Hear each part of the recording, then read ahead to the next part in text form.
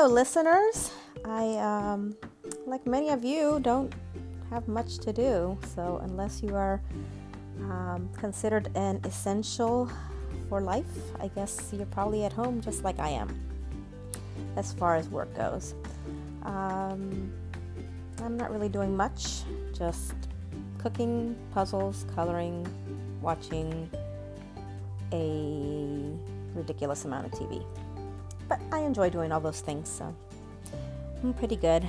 My two youngest children are older teenagers, so they don't need a whole lot of attention, and we've just been chilling and enjoying each other's company and laughing here and there.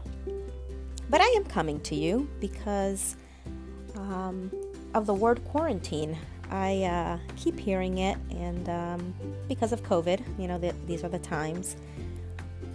But about 2 months ago, I actually had, I want to say Spirit whispered to me, and I've had on my heart to dig into Matthew 4, 1 through 11.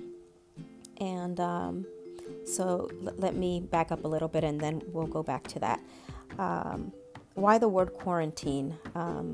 Well, the word quarantine in its Italian origin means 40 days. In Spanish, we use the word cuarentena, which is the word we use for Lent, which has a Latin origin and again means 40 days. And that led me to thinking about Jesus, because after he was baptized, he was in the wilderness for 40 days and 40 nights. And I don't know that there's any direct correlation, but was it streaming here? Streams of consciousness. In thinking about the exchange that Jesus has with Satan, I felt in my heart to do a little mini Bible study, because I think there is a lot there that we can learn during this time. Satan is crafty. I wholeheartedly believe that he does not have any power over us, only what we are willing to actually hand over. And so, as Jesus has this exchange with Satan, I just see a lot of little nuggets that we can use during this time of isolation, in which we can become weary and fearful and lonely and tired. And so I want us to come on a journey together to armor up against kinks in our armor, where we may let Satan in and come in and try to whisper half-truths, because Satan didn't lie during this exchange with Jesus. He was selling him faulty information because it wasn't 100% true. And so I would love for you to come on this journey.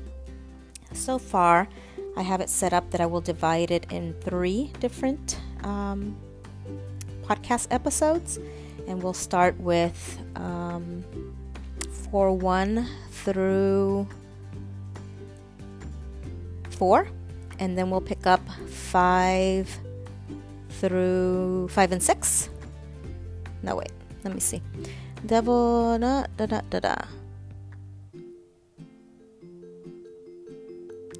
silence is not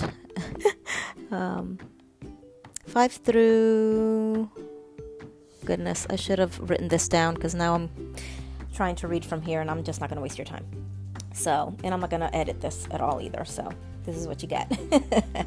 So anyway, I just wanted to let you know. So what will you need? A Bible. I would hope that you would come with some paper, pencil, pen, whatever. I'm not going to have a whole lot of homework per se, but I do want you to journal, jot, think about it. We'll be digging into some other scriptures along the way. So my goal in the end is that you feel peace, because you are well equipped with the word to keep you grounded in God during these trying times. So I will see you probably tomorrow as I put things together and record the first episode of Jesus' Temptation. I don't know what title I'm going to give it, but I'll figure that out here soon. So I'll see you around.